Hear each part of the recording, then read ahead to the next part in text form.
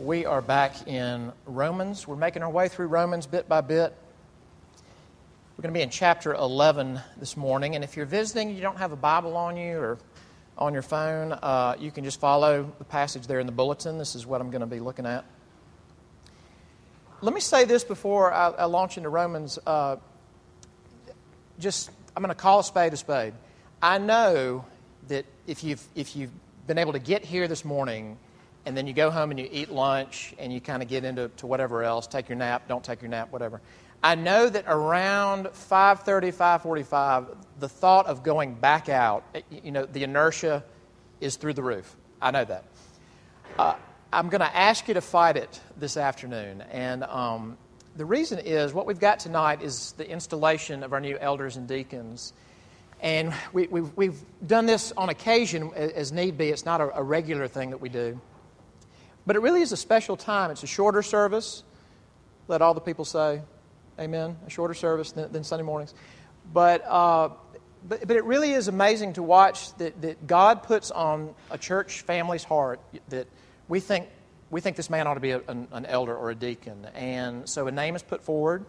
There's training and there's interaction with that person. And not everyone who was nominated went through the process. It was mostly because of someone just saying, this is not a great season for me, maybe down the road, but not right now. But these are all men that you put forward. They've been approved of by our elders. They've been trained. They've said they're willing to serve. And it's not that they become more elite Christians or better Christians, but they take on a different role. And to become an elder or a deacon is not to make your life less busy. I'll tell you that. And that's not to say boo-hoo. It's just that that's how it is. That's part of leadership. So I know they would value your encouragement, your presence. So I would ask you to consider coming on back tonight, and I think that you'll be encouraged by that service. But I'll leave that with you. Romans 11, beginning in verse 1, is where we're going to be. There's an ancient practice in the church. It's not observed by all churches, but it has a Latin name, Lectio Continua. Lectio Continua, and that's just a Latin name for preachers preaching through books of the Bible, portions of the Bible, and that's not ordered in the Bible, but it's something that we're free to do if we want to, and that's a practice that we have here at Downtown Press. I like to go through books or through series, and there's different benefits to that. One is that you get just the breadth of what the Bible says. You're not always in the same books or the same parts of those books. But another thing is that it keeps preachers honest. Ideally. In other words, it's just going to make you deal with passages that you wouldn't naturally reach for to talk about. And boy, this morning is Exhibit A, and next week will be Exhibit B, because Romans is a daunting book. It's very full and dense and rich, and it's great. But chapter 11 may be the hardest one, and depends on your metrics, but it's definitely one of the hardest ones. And here's the context for where we are. Last week, we were in chapter 10. And chapter 10 is kind of a classic passage about what we call missions, evangelism. And Paul, throws out all these rhetorical questions. He's already led us up to this point where he has said, the sovereign God is how people get saved. We can't save ourselves. We said that at the baptism. A sovereign God does the saving. But then in the next chapter, he says, but look, the way you're saved is by responding to this good news of what He's done. But how are people who haven't heard that going to believe? You have to hear this word to respond to it with belief. And how are they going to hear unless preachers are sent to them to proclaim this good news? So it's a real call to service. Go share this good news all over the world. Paul did that. But this section of Romans is largely about Israel. If you've been coming, you've heard this for several weeks now. Chapters 9, 10, and 11 are really about ethnic Israel, the Jews. So you've got these themes coming together, and here's Paul's reality. He loves the Jews. I'm going to look at that more in a second. That is his heritage. He identifies himself as one in this passage. But he's also looking around saying, I've gone to them first to proclaim this good news, and the response is overwhelmingly not to believe. Some believe, but most don't. And, if you were a Jew like Paul, you grew up hearing the prophets. The prophets and the law, they have got these incredible, they talk about Israel in a way they don't talk about any other group of people. That they're the apple of God's eye. That they're His treasured possession. That they're set apart as this unique nation. And He loves them. And He's always going to be their God. And they're always going to be His people. And that's true. But Paul's looking around going, and like the Messiah has come. And it's mostly rejection. So how do we fit all that together? These are His chosen people. Lots of rejection of the Savior. That's Romans 11. Let's start in verse 1. I ask then, has God rejected His people? By no means. For I myself am an Israelite, a descendant of Abraham, a member of the tribe of Benjamin. God has not rejected His people whom He foreknew. Do you not know what the Scripture says of Elijah, how he appeals to God against Israel? Lord, they have killed your prophets, they have demolished your altars, and I alone am left, and they seek my life. But what is God's reply to him? I have kept for myself 7,000 men who have not bowed the knee to Baal. So too, at the present time, there is a remnant chosen by grace. But if it is by grace, it is no longer on the basis of works. Otherwise, grace would no longer be grace. Well, what then? Israel failed to obtain what it was seeking. The elect obtained it, but the rest were hardened. As it is written, God gave them a spirit of stupor, eyes that would not see, and ears that would not hear, down to this very day. And David says, let their table become a snare and a trap, a stumbling block and a retribution for them. Let their eyes be darkened so that they cannot see, and bend their backs forever. Amen. Let's pray together. Our Father and our God, there's just nothing like these words. Your word is like apples of gold in settings of silver, but they're also hard for us to understand. And there's never a moment in our lives, and there's never a moment in worship where, Abba, we don't need you, but we feel the need for it as we come to difficult words, a difficult passage. So, as we pray to you so often, open up your word to us and open us up to your word, to you. And it's in Christ's name we pray. Amen. Some of you are faithful worker-outers. You're good about getting to the gym or whatever. And some of you are not. And I'd like to read the names of each right now. But, you know, some of you really do set a good example. You're faithful about it. You go super early, or you're always there after work, whatever. And for those of you who do this on a regular basis, I wonder if you've ever had this experience where you look around at this gym, you know, club, whatever, and you realize, wow, that person is here, let's say at least 4 days a week, at least, faithfully here.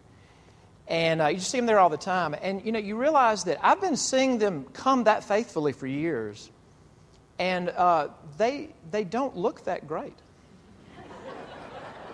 And it's like almost an epiphany of, does this actually work? You know, like I've read this stuff about cardio and strength training and your core and how it helps all these different things, and they're doing those things, and I thought I wanted to do those things, but I'm like, does this plan work? That's almost a little insight into Paul coming into this chapter, because, and really I'm just restating what's already been said. He's trying to hold on to truth, kind of coming at him from two different directions. And truth is never at odds with truth.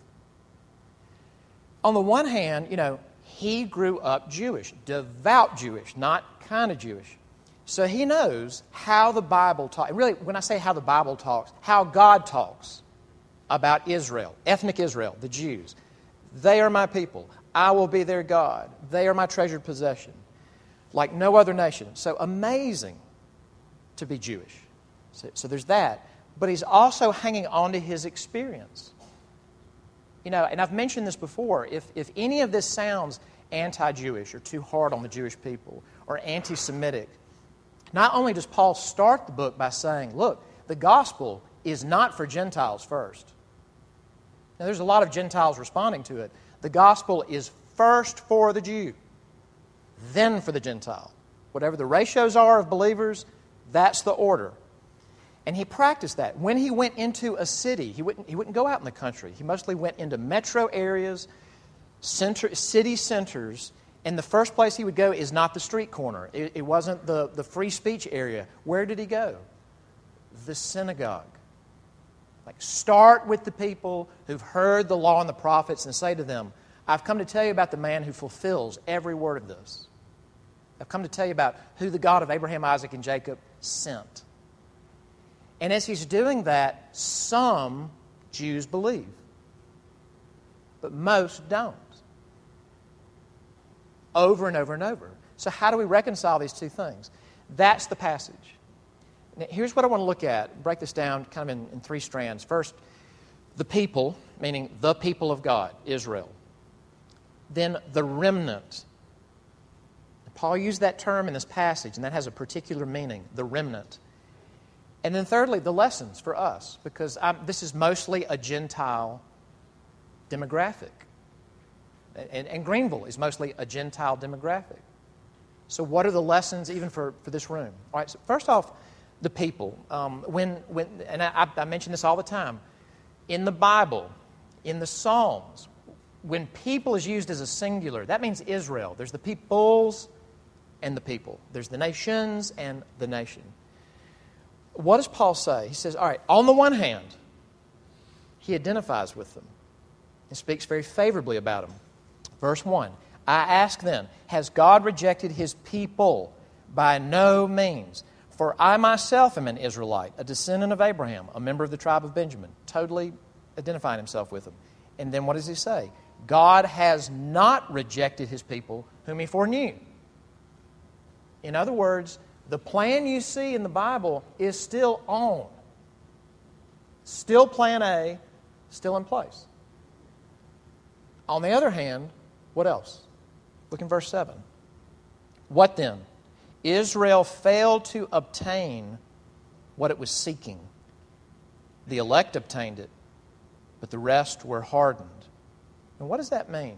And this goes back to early, latter part of chapter 9, beginning of chapter 10. Tim Udodge preached on this a while back. What was Israel seeking?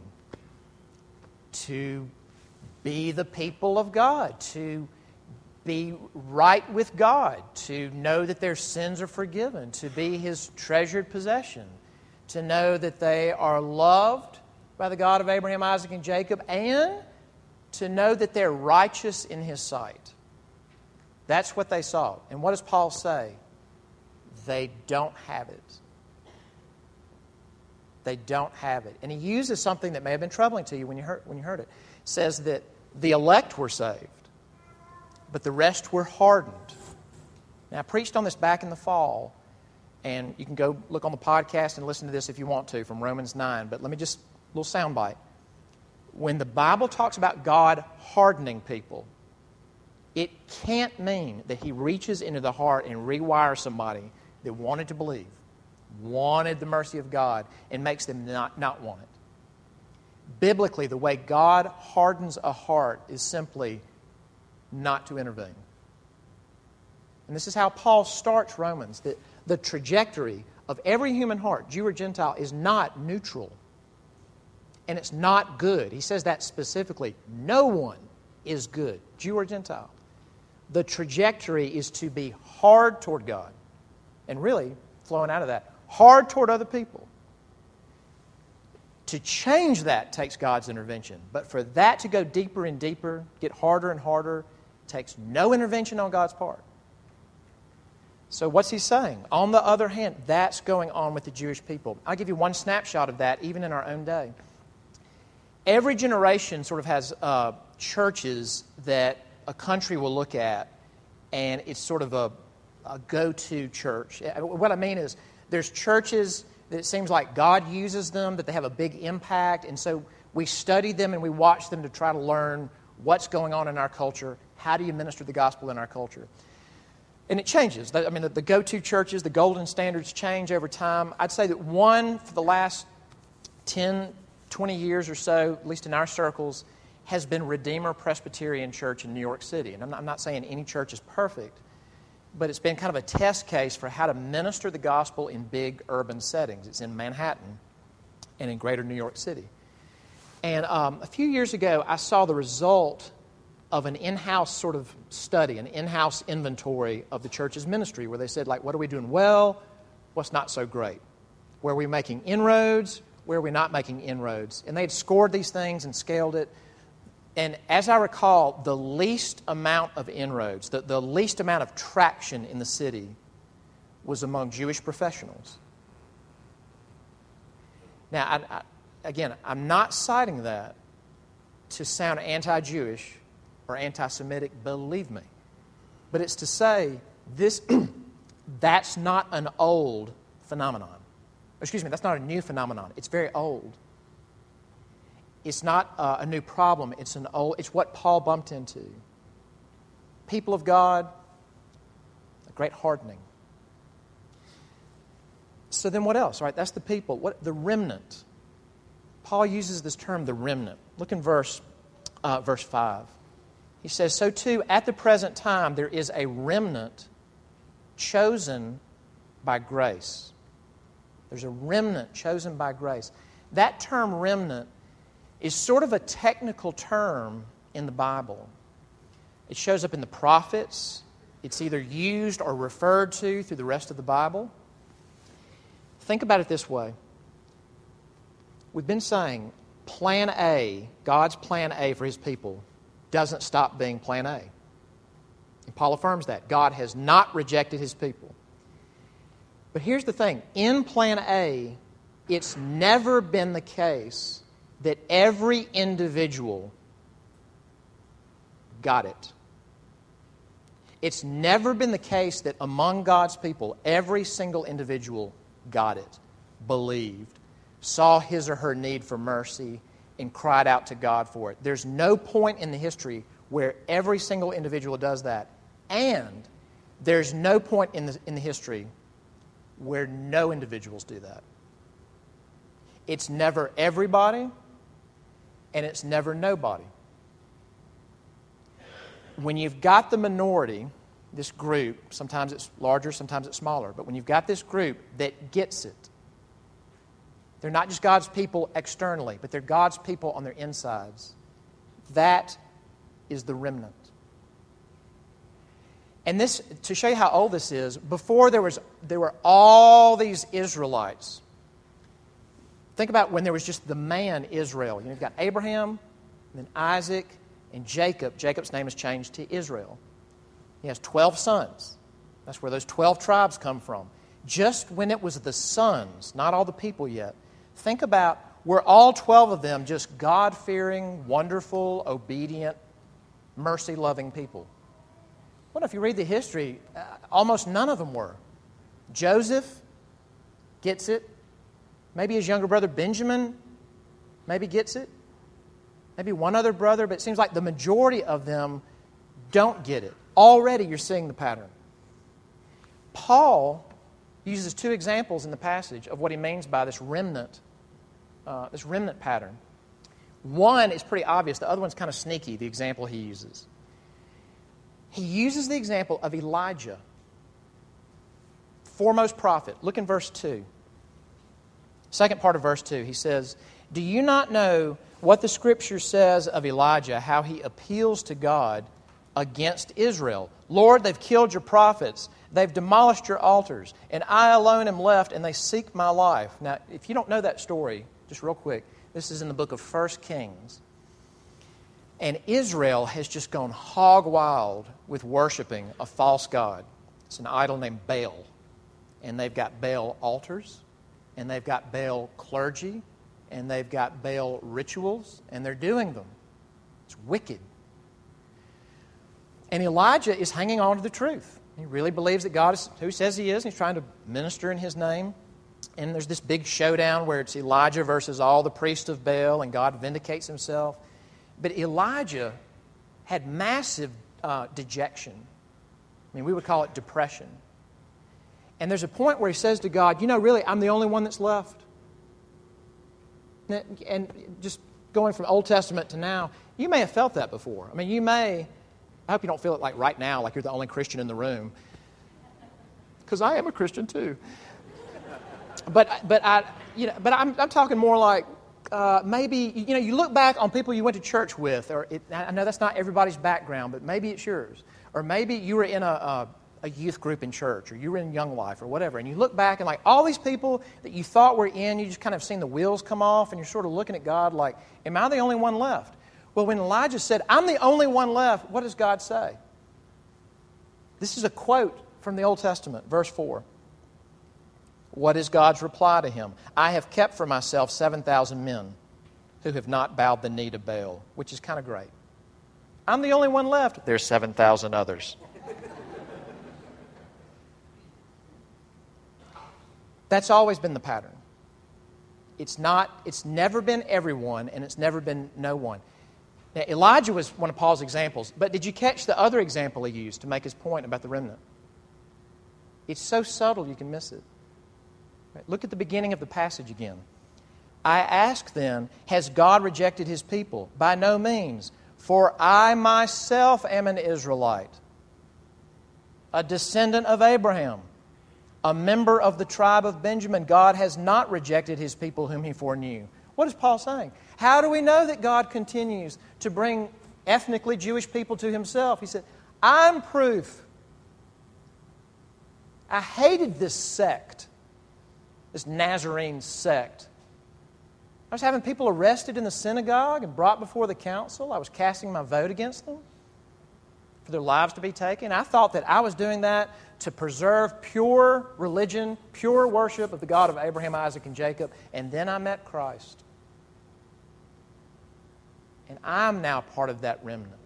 He'll still identify himself as an Israelite, but I'm in the new Israel who's met the Messiah, believes on him by faith. And let me say this just so this is said. It doesn't take God's intervention for us to be hardened. That's how we show up. I mean, if you're mildly self-aware, that probably rings true anyway.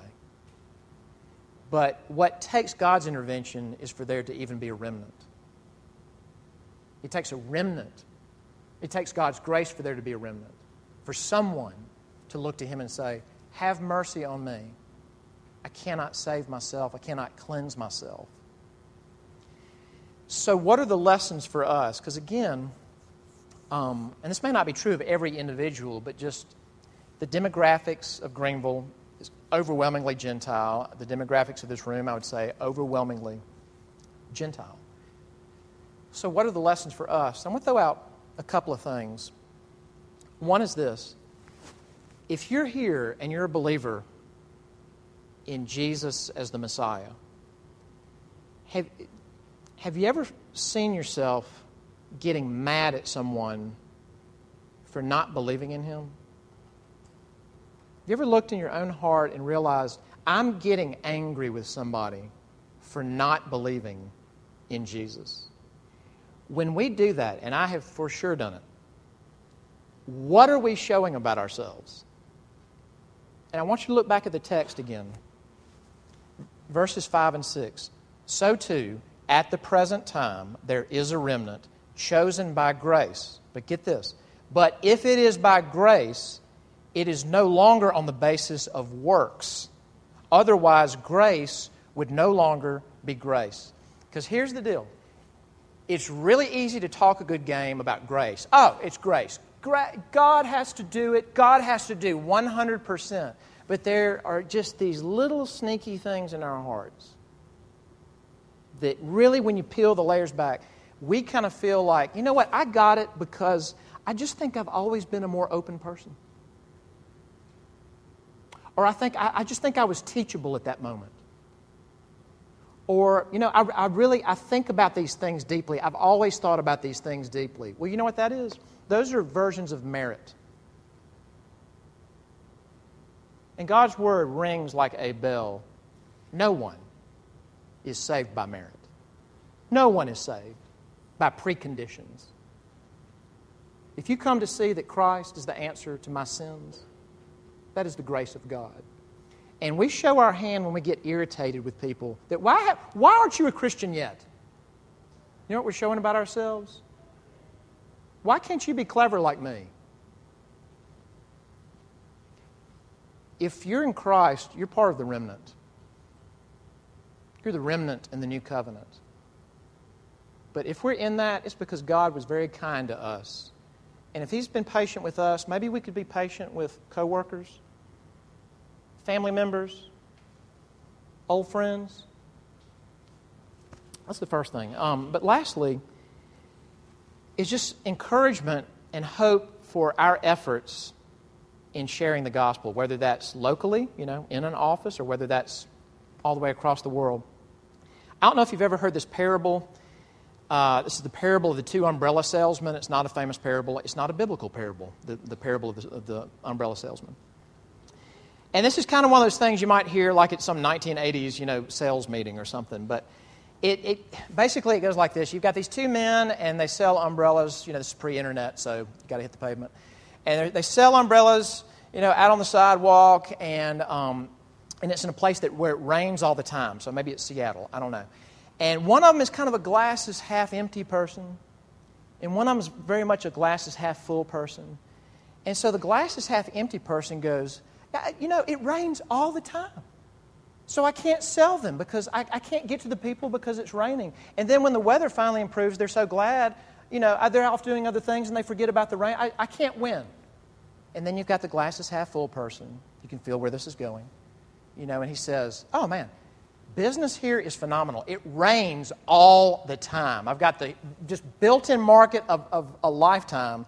And then occasionally, it's sunny enough that these things just fly off the shelf. I can't lose. All right, corny sales parable. But there's sort of a kernel of truth to it. I mean, think about, it's an example of two people looking at the same data and interpreting it differently. Same circumstances, same data. When you think about the fact that there's always been a remnant, there's different ways for that to land inside of us. Because if you're more of a glass is half empty person, what you can use that to do is to say, okay, well, there you go. There you go. I've already encountered this that just hardly anybody ever seems to believe. And now you've given me the biblical name for it. It's everybody that's not the remnant. Thank you. Kind of true, I guess. Pretty true. But what would be another way to interpret the same data? All right, it's never been the case that every single person gets it. So, whether it's downtown Pres or area churches, when they send missionaries to other parts of the world, and there's not just mass conversions left and right, and like the whole city does not come to saving faith in Christ, we don't have to go, all right, well, pull their financial support. It's kind of always been that way. That lots of people don't. It was that way when Jesus taught. And whatever's wrong with our methodology and our character or our way of expressing ourselves, His life and His message were seamless, watertight. Nothing He said or did undermined the power of the gospel. And most people did not believe Him. But in the same way that it's never been the case that everybody believes, it's never been the case that no one believes. Even in the darkest times of Israel and the darkest times of the church.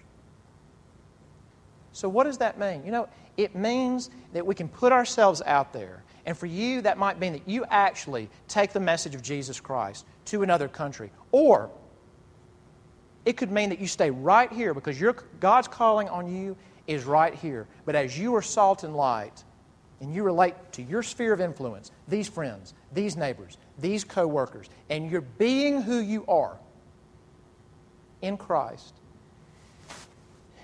that not all of them are going to be converted.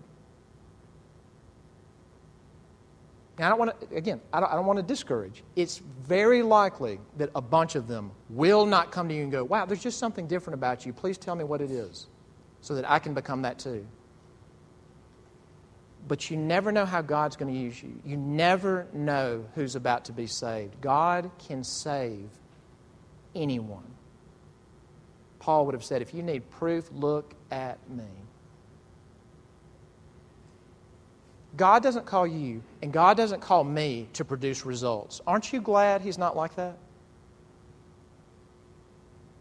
Aren't you glad that God is not looking at us going, what have you done for me lately? How did you go on that beach trip with your family and not get some conversions on the beach? Go back and do that before you expect me to bless you. Now, aren't you thankful that God is not like that? That God says, look, be faithful. And I'm going to love you when you're unfaithful, which is constantly. You leave the results to me and my plan and my wisdom. And you be who you are. You tell your story as you go. And you leave the results to me. I will always be saving people. Jew or Gentile. Amen. Let's pray. We thank you, great God and Father, that you have always been saving people. That you have saved people from the Jewish background. That you have saved Gentiles who knew no God or knew different gods.